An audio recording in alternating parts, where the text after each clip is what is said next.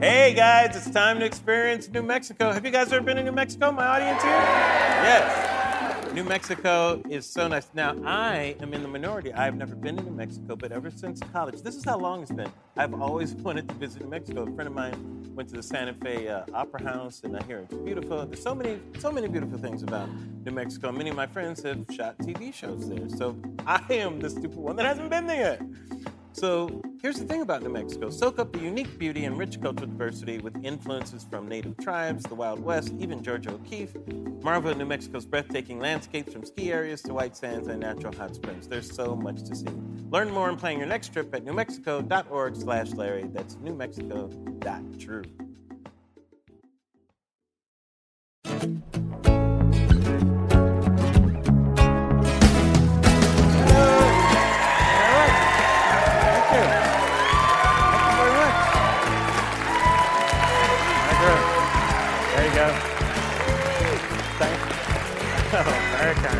Come on in.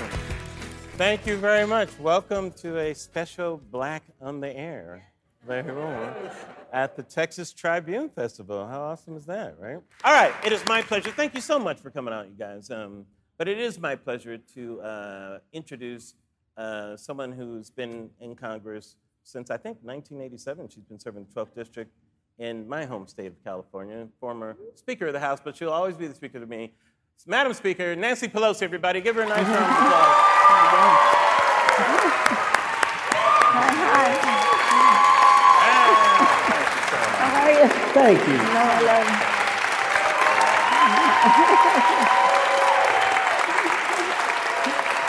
Hey. Thank you so much for coming. My pleasure. I love being in Texas. I have grandchildren in Texas, so. You have relatives in? I have grandchildren. They're in Houston, however.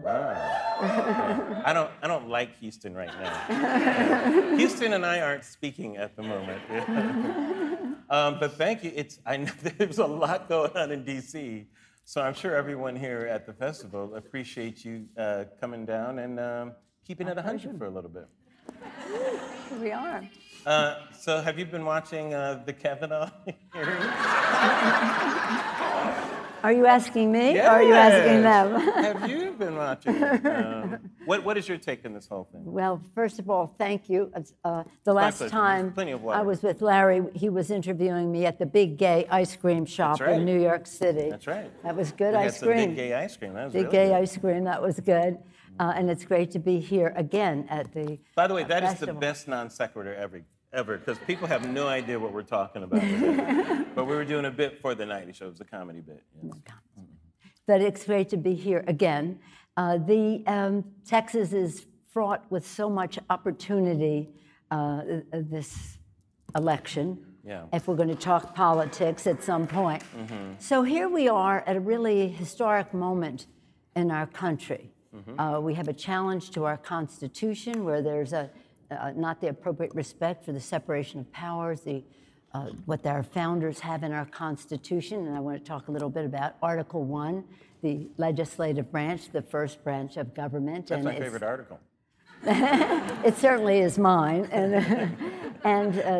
of course, the third branch of government, the judicial branch, so important. And here we have the executive branch making an appointment to the third branch of government, the judiciary, and the advice and consent of the legislative branch. And you saw, some of you probably saw what was happening today. Mm-hmm. There are two, in my view, there are two equities to be weighed in all of this.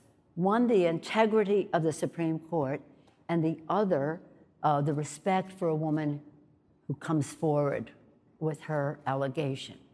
Neither of those values or equities were well served by the way the Republican leadership in the United States Senate dealt with this issue. Mm-hmm. But happily, because the public weighed in after seeing Dr. Ford's testimony, we have a situation now where there will be an investigation. And that is a very important thing.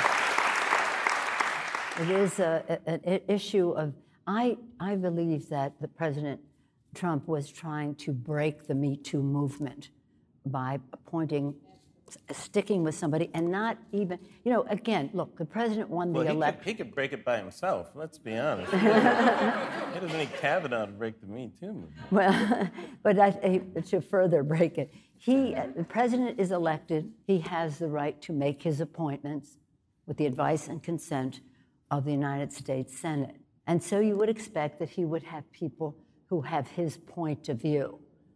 But there are 2 points of view that can't be ignored. One is the integrity of the court. Is the person honestly answering the questions? And the most important of all, though, of course, is the respect, getting back to get respect for the Constitution of the United States. And so, again, there can be candidates who don't all share our same view on a woman's right to choose, access to quality health care, gun safety, immigration policy, civil rights, voting rights, and the rest. But the Constitution is the keystone, and they have to keep coming back to that. So there was a lack of belief and confidence that this nominee would honor the Constitution in a way that was intended by our founders, instead made clear in his writings that the president is above the law. And to investigate the president was sort of like a nuisance. He's such a busy man. So when he had forcefully gone after President Clinton in that impeachment, now he says, I shouldn't have done that with this president. He's too busy to tend with any questions of his integrity. Are you saying that the Democrats are opposing him because of his possible position in regards to the Mueller investigation? Well, that could reach him. The constitutionality argument. Well, the Mueller it could go to the Supreme Court as to whether a president could be investigated. Let's hope that that's not. We don't know, nor should we know, what's happening in that investigation. But it has to run its course. And you can't say that a justice of the Supreme Court comes in and says, what a bother to a president who's such a busy man to have to deal with any allegations. So the main thing about was that he thinks the president is above the law. No one is above the law. So this is, again, an historic point. And then on top of all of that, the concerns that we have for what he would do, the Affordable Care Act, what he would do for a woman's right to choose. The president said, it's a done deed. Roe v. Wade is gone. That's what the president has said, and this is his appointee. I don't think the president even remembers anything that he actually says, to be honest with you. Just to give him a little bit of the benefit of the doubt. So are you assuming that he knows what he's saying when he says it?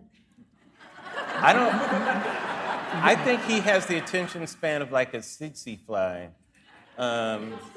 Yes, but like the narcolepsy happens to him instead of to others. He doesn't, his attention span, I just got a dog. I have a puppy. I swear to you, my puppy's attention span is much longer than the president's.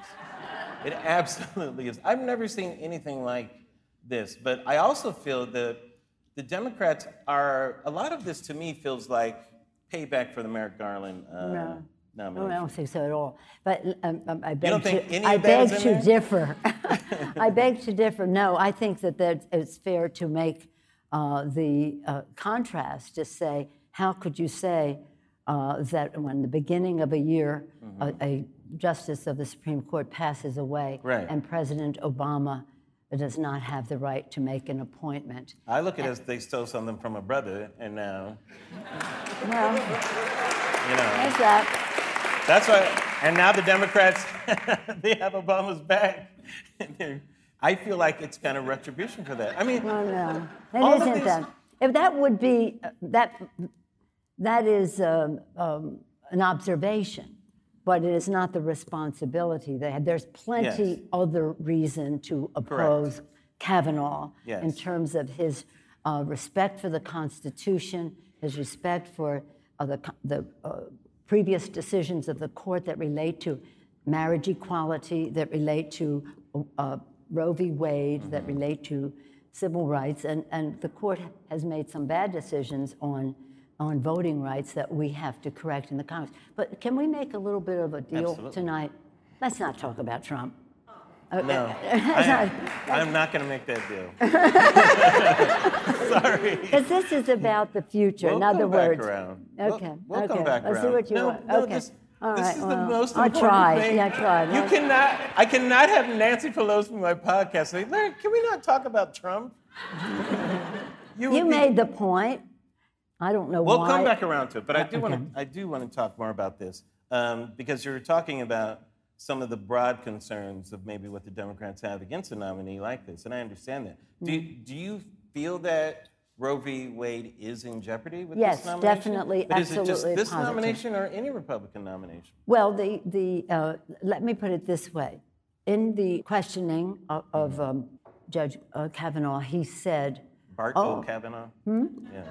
I'm calling him Bart O. Kavanaugh. Bart O. Kavanaugh. His name in the book is... It is a comedy podcast, too. Sorry. Bringing levity. You didn't want to talk about Trump. I got to bring some levity. Speaker, what am I supposed to do? Whatever you want to call him. I've noticed I'm being very respectful. Yes. President Trump, Judge Kavanaugh. Yes. I appreciate that, by the way. It's very kind of you. In his comments on Roe v. Wade. See, here's the thing. The Roe v. Wade is the law of the land. In his interviews, whatever the hearings, he has said Roe v. Wade is established law. Well, that's not. So was Janus, and the court overturned that labor decision. That was established law, and that was only months ago overturned. So when he's responding, I don't think he's being. If you care about a woman's right to choose, and most of us do, then you would be very concerned about Judge Kavanaugh going on to the Supreme Court. It doesn't mean that somebody else the president may appoint might not share that same view of wanting to overturn Roe v. Wade, but they might have a different commitment to the Constitution of the United States, which a judgment has been made, Roe v. Wade is constitutional. So that's the thing. And what they'll try to do in the court is to maybe not overturn it, but relegate it to the states, which is essentially eroding Roe v. Wade, because the states then could overturn it individually. So this is, I think that the public has to know its power in this regard, because this is not just about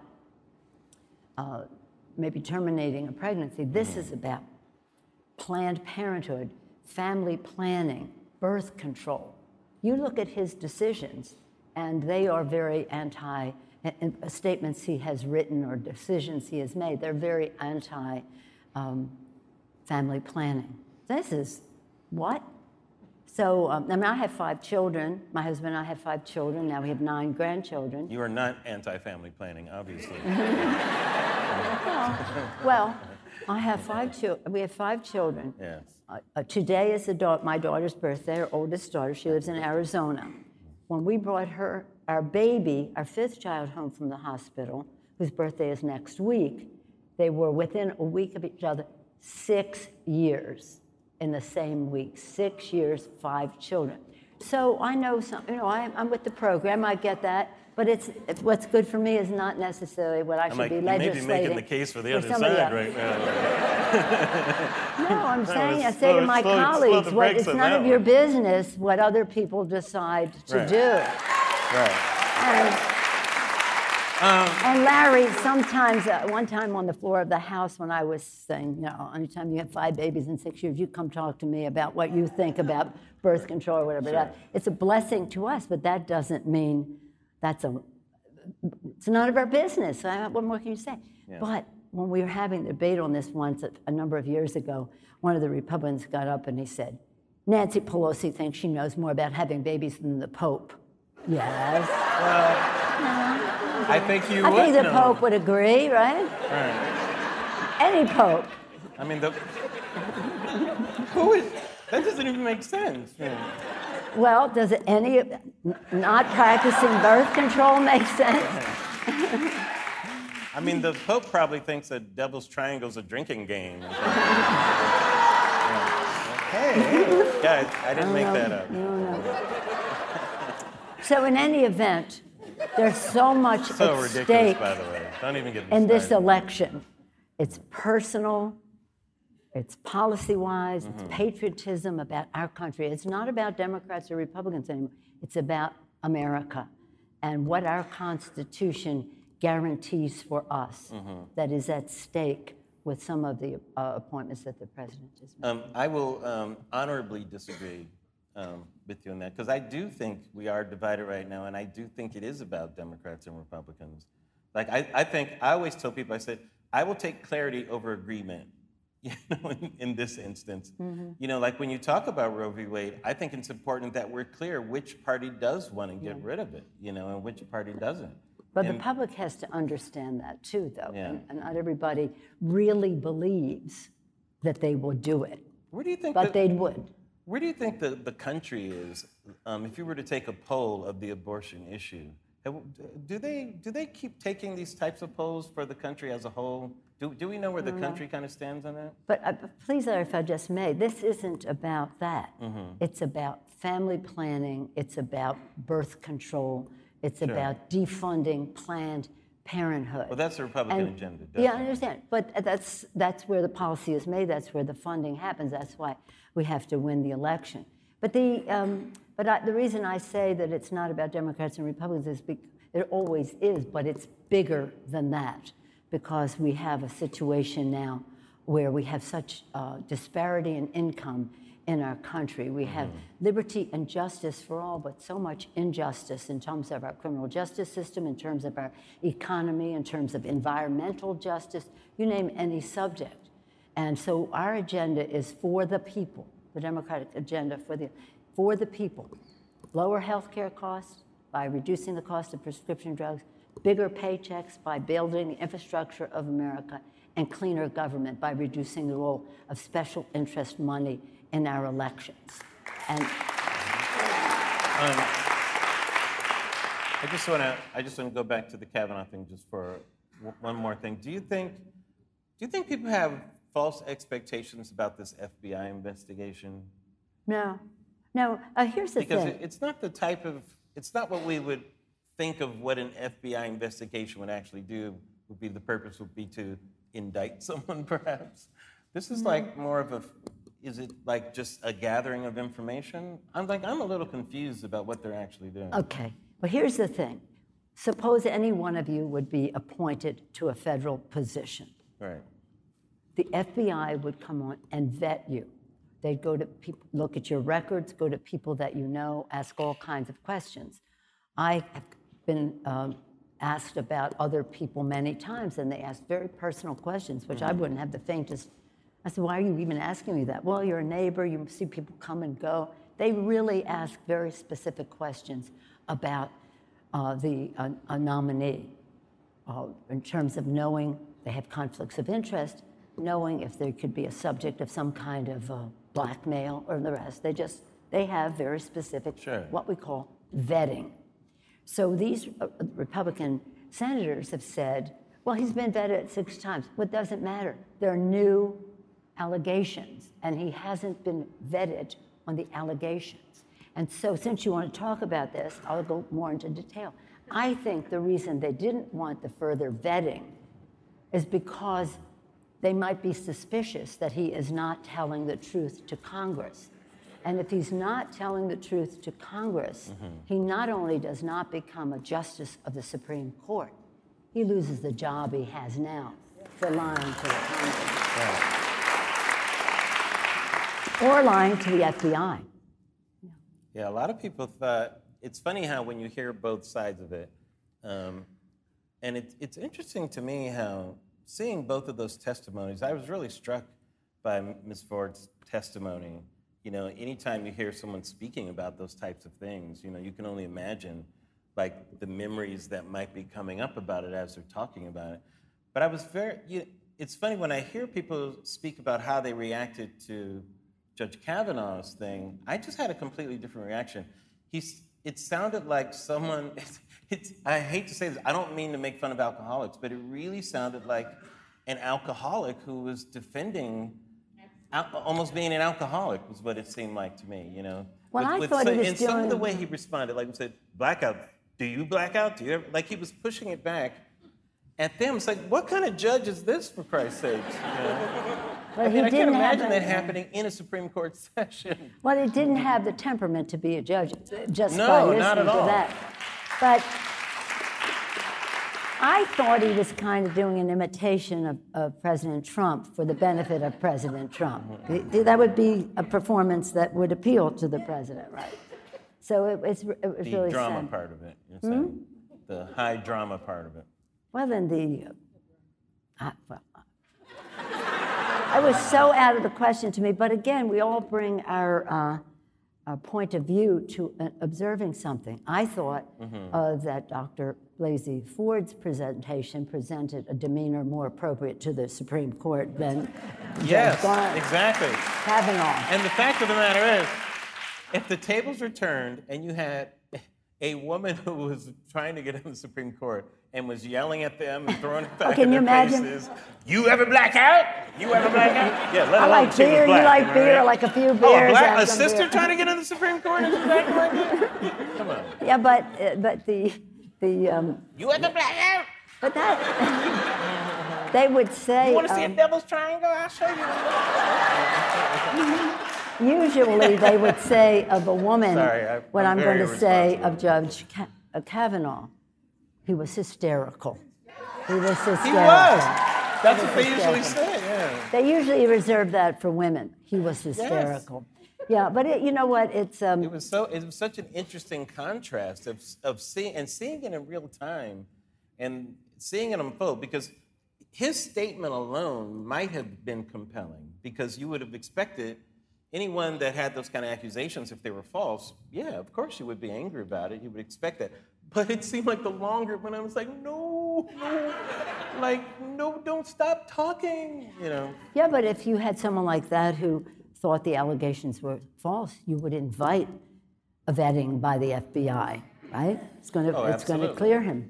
Well, you would explain what skis mean on your calendar. It means brewskis. He's not going skiing in July, for Christ's sake. Water skiing. Well, in any event, what I think is important about this. I'm just putting all the information out there for you guys, just so you know.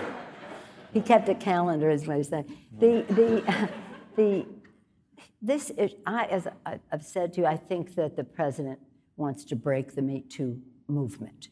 And here we have a time where we all believe in due process. Somebody makes an allegation. Somebody has a right to clear his or her name in that regard. But the fact is, you cannot ignore the allegation. Around 93% of the time, women who have brought allegations, they have been proven true. Now, that doesn't mean the other 7% aren't important, and we know some high-profile cases where they weren't correct. But the fact is, you have to give a default position of let's pursue this to anyone, man or woman, who makes an allegation of that. God bless you. Thank you. God bless you. Yeah. So. And you know what's interesting? In terms of the Me Too movement, I was a little torn on it, because I don't like the Me Too movement in a political situation, because to me, people will take a political side rather than the proper side, you know? And it can diminish, but this is just my opinion. I think it can diminish what the Me Too movement is about, and that is listening to women for the first time in these situations and believing a woman in circumstances where society has almost had a collusion and an agreement to not believe women and to keep them invisible and silent, you know? That was part of that. And when politics is in it, I just hate it, because What other instances of politics are you referencing? In this situation, this one? It's a complete political show where you're nominating a Supreme Court judge. I understand that, but she came forward with it. So, okay, you'll say this one is. I don't know any other instances. There are some, and people have been. Well, I'm not talking about. I'm talking about this instance. Okay. Part of what I personally don't like about it. But look, there are other good things that come out of it too. Like for instance, I think the National Sexual Assault Hotline reported like a 200% increase in phone calls during the hearing. That's amazing, you know. So obviously some women felt emboldened by this, you know, which is always one of the good things that can come about it. Women that haven't felt that they couldn't speak about it now at least want to speak about it. Right, but I know you understand the courage it takes to come forward in a situation that you describe as political. I mean, she wasn't coming through a politics. But I'll tell you exactly what I mean. If it was a Republican woman who came across and Democrats were opposing her because she was Republican, I would find that was injurious to the Me Too movement. I agree. But that hasn't happened. I'm just giving hypothetical. I know it didn't happen. You're saying that wouldn't happen. That's hilarious. So let's talk about the most important issue in the campaign, health care. Talking about health care, because, and relating it to what, segueing from there, because one of the concerns that some of the senators have on Democratic and Republican side is what this appointment means to health care. And if there is, just so you know, and this is in the context of when the Republicans passed their tax scam with tax cuts for the rich, 83% going to the top 1%, in that bill, they maintained that they got rid of the pre-existing condition benefit. And so a large number of Republican attorneys general filed a lawsuit. In Texas is the case here. Filed a lawsuit in the states, right? Saying that this is not the law of the land, the pre-existing condition benefit, that you cannot be deprived of access to health insurance if you have a pre-existing medical condition. This is a big deal. 125, 130 million families in America have a pre-existing medical condition. If a child is born with a heart defect, somebody has cancer, asthma, you name it, they're all pre-existing conditions. In fact, before we passed the Affordable Care Act, being a woman was a pre-existing medical condition. That's the way it was viewed in terms of getting insurance in many cases. So the concern that we have is when this case, if and when this case goes to the Supreme Court, and the premise is that it is not the law of the land, which it is, but they're contending it is not, who's going to be there to make that judgment if he has already, let's face it, Judge Kavanaugh was a political operative who was named a judge. And now they're sending him to the Supreme Court. This is not a jurist. That's correct. So he's there to do that agenda. But it does have an impact in people's lives if you have a pre-existing condition, if you care about a woman's right to choose, if you care about so many other issues. But those two issues, women's right to choose and health care, were issues that were of concern to Senator Collins and Senator Murkowski. As you recall, they voted for the health care, against the Trump so-called care, Trump I don't care, his bill, and they have been supporters of Roe v. Wade. So those two issues were sort of where a lot of focus was, because we had an audience of two to see if how convincing he was when he said they're the law of the land. But on the pre-existing condition, their contention is it isn't the law of the land. And it is the law of the land, and it would be the responsibility of the federal government to defend it in court when these attorneys general came forth their case. But this administration is so against people having that access, because they don't believe in a government role, that they said we're not defending the law of the land. Let the attorneys general come forward. So they're important, more than most people ever want to know about the subject, because we're supposed to take care of all of that. But with all the concern for all the families involved in the rest, the truth will set us free, and that's all we're asking for with the FBI investigation, the truth in terms of his integrity and the integrity of the court, with respect for a credible woman who came forth with her allegation. We're just going to pause 1 second, Madam Speaker, for a quick word from one of our sponsors. Buying tickets can be complicated and confusing, but there is a simpler way to buy with SeatGeek. You guys heard about SeatGeek? Let me tell you, SeatGeek is the smartest, easiest way to get tickets to every type of live event like this one. Whether you're catching your favorite musician on tour, shopping the perfect gift, or searching for a last-minute deal to see your favorite team, SeatGeek helps you find the best seats at the best prices, fully guaranteed. Nothing beats being there in person for the biggest plays of the year, and SeatGeek will get you closer to the action for great value. Guys, I have the SeatGeek app on my phone. I got tickets to the World Series last year. I saw the Dodgers. They lost. But, oh, that's right. It was you guys. It was you guys. And SeatGeek got me right up close to see it. Thank you, SeatGeek, I think. They save you time and money by searching multiple ticket sites to compare prices and find amazing deals. And to get you the most bang for your buck, SeatGeek grades every ticket based on value to help you immediately identify the best seats that fit your budget, right? Plus, every purchase is fully guaranteed, so you can shop for tickets on SeatGeek with confidence. So guys, best of all, listeners get $20 off their first SeatGeek purchase. Come on, you guys, I'm talking about SeatGeek. You better sit down. So just download the SeatGeek app and enter promo code Larry today. That's promo code Larry for $20 off your first SeatGeek purchase. SeatGeek, right seat, right now, right from your phone. And now back to more of my conversation with Nancy Pelosi. Now, as I said, I am very cynical when it comes to some of these political things. And I think even if Kavanaugh goes away, I think someone else will come along. I mean, because the Republicans are in power right now. Yeah. Do you think that if Kavanaugh does go away, which actually this is the first time I thought that possibly could happen now, although we'll see what happens in this next week with the FBI and how many. What do you need? 2 Republicans to say no? Maybe something like that. At least 2. I mean, okay, it's possible. It could be those senators you talked about.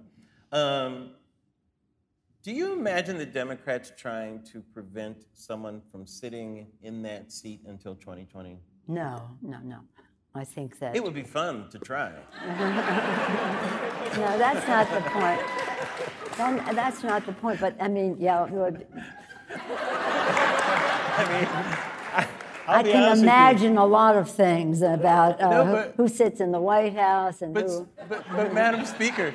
The speech that you just gave makes it seem imperative that they at least try to stop that, doesn't it? Well, I think the standard has been set. The public is now paying closer attention and understanding what is at stake. And somebody said to me the other day, oh, you got rid of him, you got somebody worse coming along. I said, the person is honest and is committed to upholding the Constitution of the United States. That's better than what we have now. That's better than what we have now. Sure, that's fair. But again, elections have ramifications. Absolutely. And we have to, in 39 days from now, at this time of night, we'll be getting some returns. Texas is very important to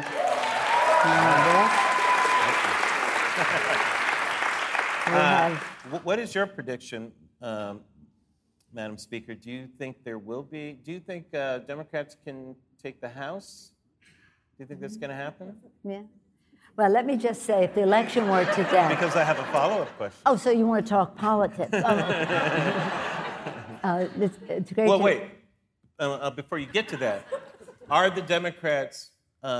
what is their major policy agenda to unseat Republicans? Is it health care, what you talked about, or is it something else?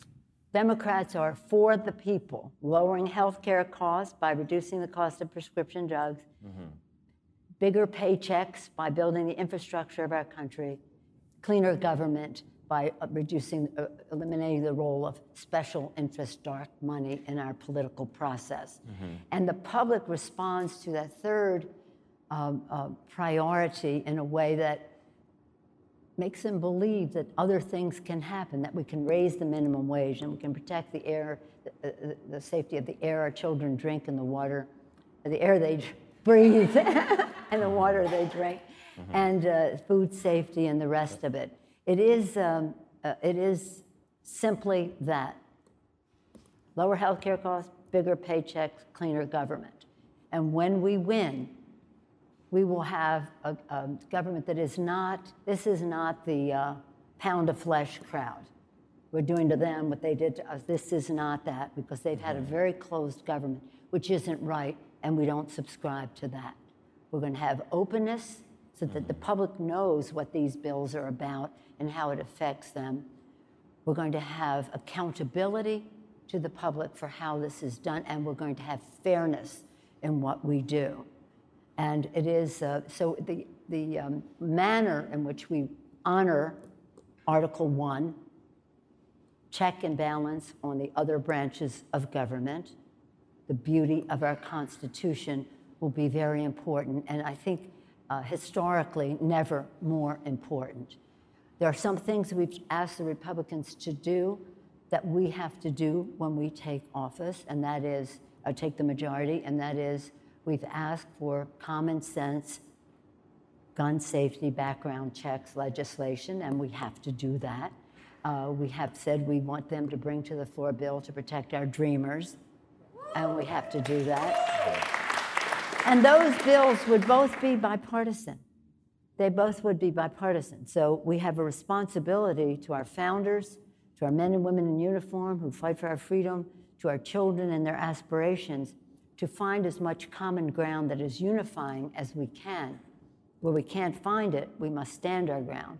And one place that we cannot find common ground on the issue of a woman's right to choose, you're either for it or you're not for it. And that would be one of the fights that that would be hard. But there are others where we can find common ground. I would also say that the issue of the budget is very, very important. The tax bill that they passed takes $2 trillion. When you talk about the tax break plus the interest on the $2 trillion. So to pay for it, the president has put in his budget $1.4 trillion cut from Medicaid and $0.5 trillion cut from Medicare, $200 billion from food stamps, all to give a tax break to the wealthiest people in our country and to corporate America. So it undermines what our responsibilities are to the American people. You just cannot have a trickle-down plan that was written in the dark of night and the speed of light, and nobody really knew what it meant to them, and they try to sell a bill of goods which is not working for them. So it's about the budget, which is a statement of our values. As a country, our budget should be a reflection of what's important to us, the education of our children, the health and well-being of the American people. Well, I always talk about the children. When people ask me what are the three most important issues facing the Congress, I always say the same thing: our children, our children, our children. Children are the future. They're our best. I sing it whenever people ask me. But it's an approach, and I'm all for that. I think Congress would run a lot smoother if people entertain. Well, I like dancing, too. I don't think you can dance too much. I just don't think you can. But our children, their health, their education, the economic security of their families, a clean, safe environment in which they can thrive, a world at peace in which they can reach their fulfillment, and that is good for them and it is good for our country. Our candidates are great who are running. We have 83 red to blue candidates across the country, 6 of them in Texas. And in addition to those 6, we have 2 women who will they're not red to blue, their districts are blue to blue. Veronica Escobar in the Beto O'Rourke seat. And Sylvia Garcia in the green seat in Houston. And those 2 women will be the first 2 Latinas ever elected to Congress from Texas. That's really a good thing. It's almost like Texas. What took you so long, for goodness sake? I know, right? but it's happening now. It's and isn't it surprising wonderful when you hear about it out Beto loud, O'Rourke and what's happening in his? Do you think he'll beat Ted Cruz? Say what? So? I think their polls are almost. I can't imagine somebody losing to Ted Cruz. It just sounds. I don't care. Well, it's just only a question of people voting. Yeah. You must vote, and that's the whole thing. And then that means that we have 6 races. We have, well, in Austin, MJ Hager nearby here. We have. Well, let me read this list to you so I can do it fast. That would be in the Houston area, Todd Litton against someone named Daniel Crenshaw. Lizzie Fletcher against Culberson, an incumbent. Yeah. Around here, Joseph Kopser against Roy Chipp. Gina Ortiz-Jones in the Valley area against Hurd. MJ Hager against Carter. And Colin Allred against Rep. Sessions. So you ask the question, are we going to win? If the election were today, yes, we would. The number of people we can elect from Texas depends on getting out the vote. The messaging about fairness, the money that we're raising to make sure people can get out their message and the rest is important. But the mobilization at the grassroots level is what will make the difference. We must own the ground. Every door you knock, every call you make, every sign you plant, every postcard you send, every call, all of it can make the difference. Sure. The whole election, Larry, could rest on 25 or 30,000 votes in the whole country. Some of these races could be won or lost by 300, 400, 500 votes. So everything counts. Think of the Olympics. 1 second. You watch the Winter Olympics? 1 second. You're gold, silver, bronze, or honored to be an Olympian, all within 1 second. We're going for the gold. We're going for the gold. And so you have to. Last year in Virginia, the control over the lower house of their legislature rested on picking a name out of the hat, because the decisive district was tied. So we want no wasted time, no underutilized resources, and no regrets the day after the election. Madam Speaker, how do you get young people involved in midterm elections? How do you get people who normally maybe are not excited or are at the lower information level, but the people that you need to come out in bigger numbers? How do you reach those people? Well, you have different categories there, but in terms of the younger people, the millennials and the rest, you listen to them. They're not particularly party-oriented in the rest. Their concerns are about cost of education, job access after they graduate, net neutrality, the issues that relate to climate and the rest, and other issues. But you don't go in and say, we've arrived, now let's get a keg of beer and have a party. This is about listening to what their concerns are. Your question enables me to enlarge the issue to what's happening in terms of mobilization. Okay. Never before have we seen anything like we see now, where people, whether they're millennials, women millennials, whatever the subject, are saying, this is how I want to participate. When the women marched the day after, that was one of the most remarkable things in our country's history, because it wasn't organized politically, it was organic, it was spontaneous. It was viral. And people marched for reasons. They knew their why. They knew, whether it was women's right to choose, health care, juvenile justice, climate, guns, immigration, name any subject, they had their purpose. And they came out. The next year, the march was huge as well, but all of those issues were tied to one four-letter word: vote. So people understand that the elections have ramifications, and they're prepared to vote. So when people say to me, how are we going to use all of this energy and this or that, I said, no, how are they going to use us? How do they want to participate? And with the social media and the urgency that people see with the policies of the president and the Republicans in Congress, who are exactly like the president. There's nothing he's about that they haven't been there longer and worse. So this is when people say, when are they going to turn on the president? Never. Name a subject: women's right to choose, LGBTQ, climate, guns, immigration, income inequality. They've been there longer and worse. These are guys. So that's not going to happen. So in the campaign, we're saying to the candidates and the members of Congress who are running, don't even talk about the president.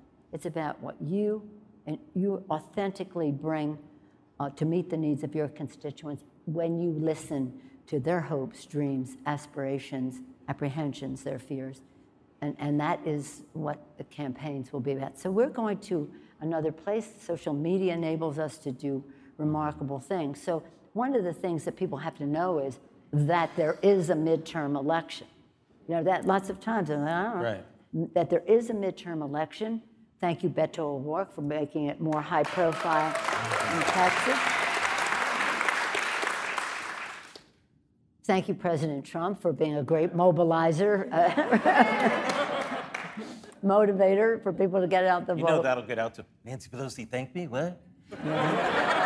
What happened? You know, she's kind of nice. I like her. So it is. So it's not about, and it's about all different, to listen to their concerns. And the most important thing, of course, I said healthcare earlier. That is about people's health and their financial security, because healthcare is a big cost in people's lives. But what they want to see in a candidate is authenticity. So the reality, you really do care. You can have all the vision, all the knowledge, all the judgment, all the strategic thinking. But if you don't connect emotionally, it's just not, the connection isn't there. But what's exciting about our candidates, Larry, is they know their why. They know why they are running. They know what motivates them in terms of a subject. Now, for me, my why, a mother of 5, why I went from the kitchen to the Congress, housewife to House Speaker, was the 1 in 5 children in America who lives in poverty, and all that that implies about our society. How could it be in the greatest country that ever existed in the history of the world, the wealth and all the rest, 1 in 5 goes to sleep hungry at night? But anyway, away from me, back to them. They know their purpose.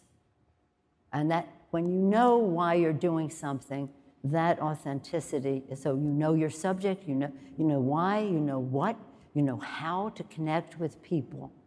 And that is how we will win the election. And when we do, these members of Congress will be independent representatives of their districts. We do not want a rubber stamp Congress. That's why we advocate Article 1.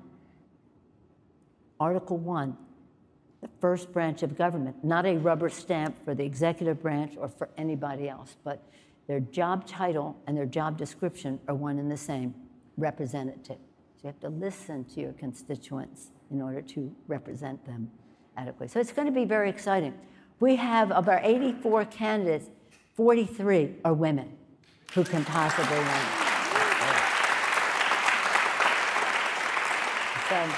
And some of them, 3 of them, red to blue in Texas, as I mentioned, MJ Hager, Gina Ortiz Jones, and Lizzie Fletcher. But in addition to that, the 2 women coming in, Veronica Escobar and there's been a lot of attention put on a lot of the, let's say, new energy or fresh energy, however you want to say it, young energy in the party. A lot of people have talked about that. And people have mentioned over the past year, wondering where the Democratic Party is going, you know, questions about its leadership, questions about your position in leadership.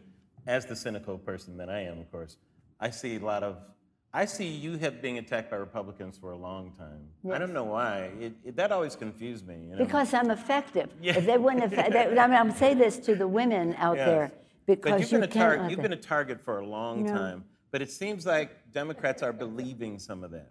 That's what it feels like to me. Like with some of the division that's happening in the party itself about who's going to lead this party. Yeah. Do you feel like you're going to be the person to lead this party when you take over the House? In the Congress. The Republicans have spent over $100 million demonizing me. See, self-promotion is a terrible thing, but obviously somebody has to do it, right? And I say this, I'd say this with some level of, because it's not my nature, but I want women to know you can't run away from a fight. You cannot let somebody describe you, misrepresent who you are. And I'm a master legislator. I passed the Affordable Care Act, Wall Street reform. The list goes on and on. There's Recovery Act and the rest. So They have to get rid of me because I'm an effective legislator. But they also want to get rid of me because I'm an effective fundraiser. And you should see their mail pitches that they make. Oh, she's raising all this money. We have to get rid of her. So they caricaturize me as being from San Francisco, which I'm proud to represent. Probably usually on a cable car surrounded by LGBTQ people, which I'm very proud to do. And so that's what they put into certain districts. And then they'll say to somebody, and I say to the candidate, say whatever you want. Say whatever you want. Say you want new leadership. We all want new leadership. But for now, I think I'm the best person for the job. And I say this because I want women to assert themselves and not be hesitant. None of us is indispensable, but some of us know the ropes. Now we're confronting how can you describe it, in the White House. This is serious business. This is serious challenge, right? And we have an agenda that we have to put forward. And so anyway, I feel very confident about where I am in all of it. But I also consider myself a bridge. I am building a big grassroots source of financial political money for whoever comes next. In other words, how do we transition this? And when it comes to women, when I went to Congress, there were 12 women, 12 Democrats, 11 Republicans. We now have 65 Democrats.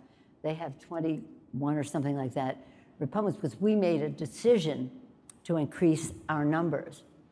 And I say this to women, know your power in all of this. Nothing is more wholesome to politics and government than the increased participation of women in leadership and in being at the table in politics.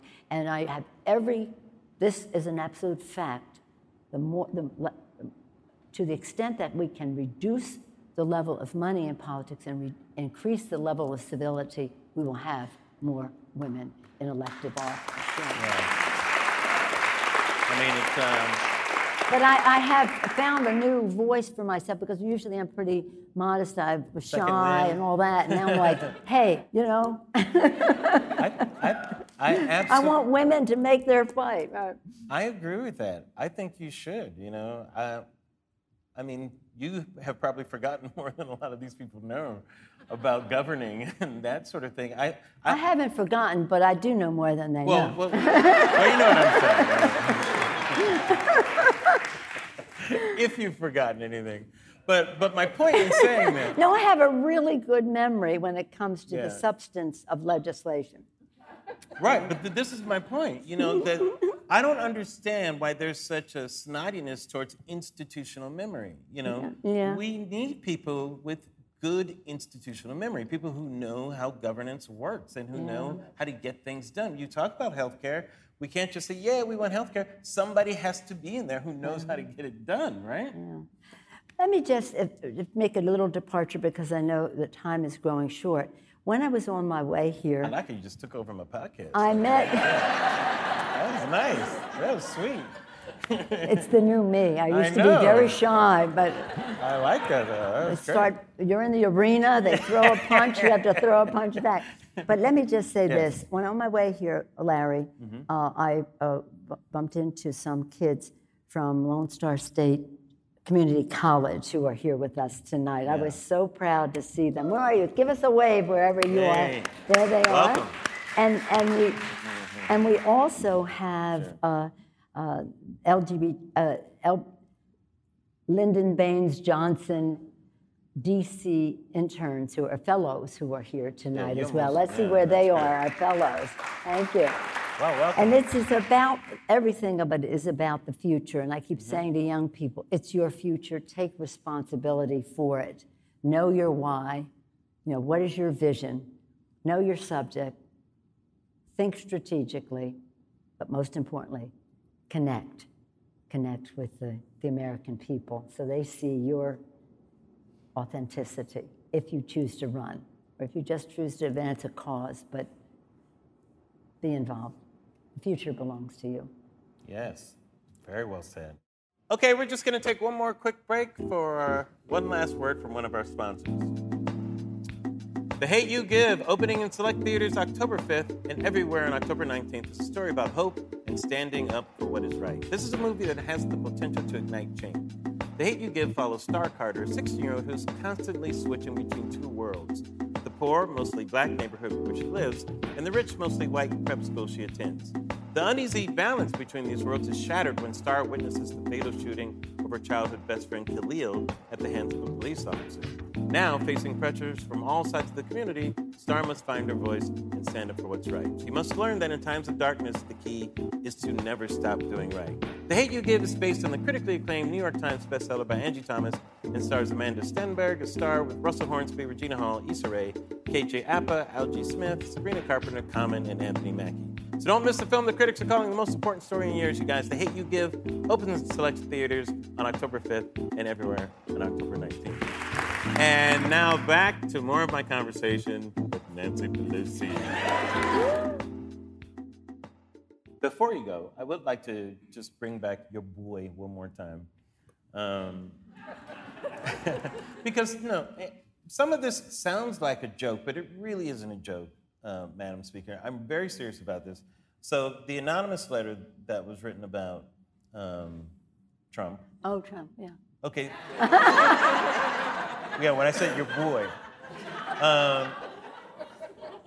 That really concerns me. I want to ask you, I mean, you've dealt with him personally, right? I mean, you've seen him up close. Yeah. Mm-hmm. I mean, of course we have these cartoon images and all that stuff. We make jokes. That's my job to do. I get all that. Yeah, he gets laughed at the UN, which is fantastic, by the way. That was amazing. But I'm also concerned about that, too. I don't want my president being an object of ridicule at the United Nations. I don't want that.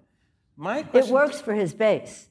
Because, yes, you're right. He's been saying you're all absolutely along, right. They're yes. laughing at America for this or that. So that was a setup, as I was concerned. They laughed. It goes back to the base. See those countries, they laughed at me because I'm standing up for whatever he's standing up for. My question to you, is he mentally unfit to be president? Is there something else going on there? And I don't mean this as a joke. Well, let me, I'll respond in this way. It will not be an answer. It's a response. I'm going to ask it again. Now, I don't know if this sheds any light on your question, but you did reference that I do have some interaction from time to time with the president. And I didn't really want to do this, but I will. And that is this. He's inaugurated President of the United States on a Friday. Disgusting speech. I mean, really horrific speech. Even George Bush called it poo, in other words. Yeah. So anyway, on Tuesday, we have our first meeting with him. The House and Senate, Democratic and Republican leadership. The President of the United States. His first meeting with Article 1, the legislative branch, the leaders of the Congress, co-equal branch of government. So we're sitting at the table. I'm giving you the abbreviated version. No, that's all right. Take your time. We're sitting at the table, and I'm thinking, how will he begin? Will he quote the Bible? Will he quote our founders, our brilliant founders? Will he have some poetry and inspiration? Oh, Nancy, you're so naive. Well, I only say that because I've been in that meeting with George W. Bush, and he was very dignified. Yes. With Barack Obama on more than one occasion. Yeah. Sometimes I was there as leader, and sometimes on 2 occasions as speaker. How will he begin this historic meeting? President of the United States, the co-equal branch of government leadership. Not that many people at the table, a dozen or so. We had staff there, but in terms of the leadership.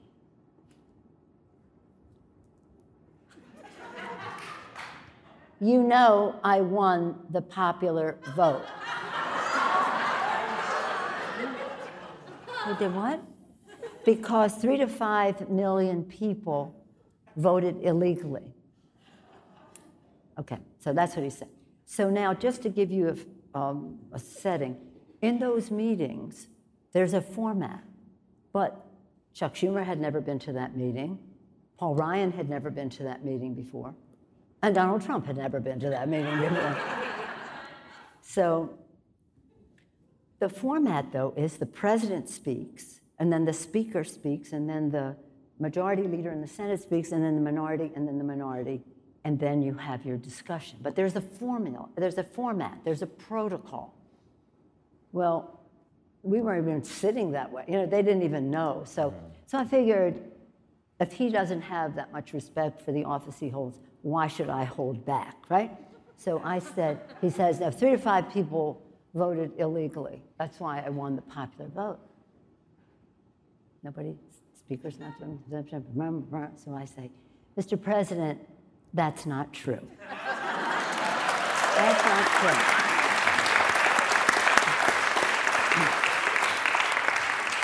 There is no evidence, no data, no facts to support what you are saying. And I'm not even counting California, he says. I'm not even counting California, which was an interesting comeback on his part. And I said, the reason I'm saying this is because anytime we have, when we have a responsibility, as we do, to work together across the aisle, across the Capitol, down Pennsylvania Avenue, we always stipulate to a set of facts, a budget number, a timetable, and then we begin the negotiation. But you have evidence and data of a number, of something from which you will spring. So if you're not even going to base what you're saying on evidence, data, facts, or truth, how can we proceed from here? I thought maybe you might say something about infrastructure. Every conversation I've had with you since your election, you've talked about infrastructure. I thought maybe we could talk about a figure that we want to work to achieve to build the infrastructure of America. Data, numbers. Oh, infrastructure. I have an infrastructure plan right here. I don't know if this is napkin or his handkerchief or whatever. I have an infrastructure plan right here, $1 trillion infrastructure plan that we're going to pass right away. Right, Mitch? Mitch is the only other person who's been there. So, yeah. Not unless it's paid for, he says to the president. So that was the end of that. So then after the thing is over, this historic meeting was over, the Republicans went outside and, believe it or not, they said to the press, because the press is always waiting, they told the press that the president said he won the popular vote. Why would they tell anybody that, right? Weird. Maybe they thought we might go out and mock. I wouldn't. I don't even talk about what goes in those meetings. I have a level of respect. So anyway, then Chuck Schumer goes out, and they say to Chuck, the Republicans came out and said the president said that he won the popular vote. To which Chuck says, oh yeah, he said that, but Nancy told him it wasn't true.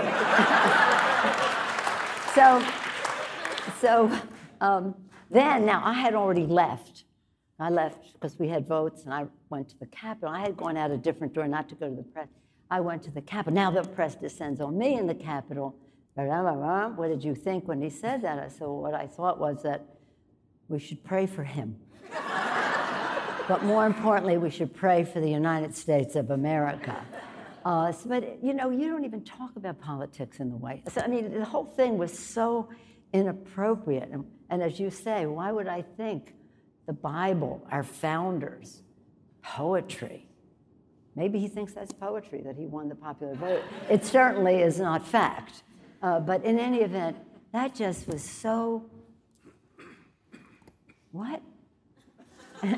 This is the President of the United States still talking about how big the crowd was at his inauguration and that he won the popular vote and the rest. That's just, I think Well, you've I answered rest my case. I think you've answered my questions. But it is, well, you know what? Somehow or other, he's the president of the United States. And we have to hope always for the best. But I'll tell you one thing. If he gets a validation in this election and we don't win, really, that would be a horrible thing for our country. And I say that unabashedly. But I do think we will win because we have great candidates on the field who know their why. They know why they are there.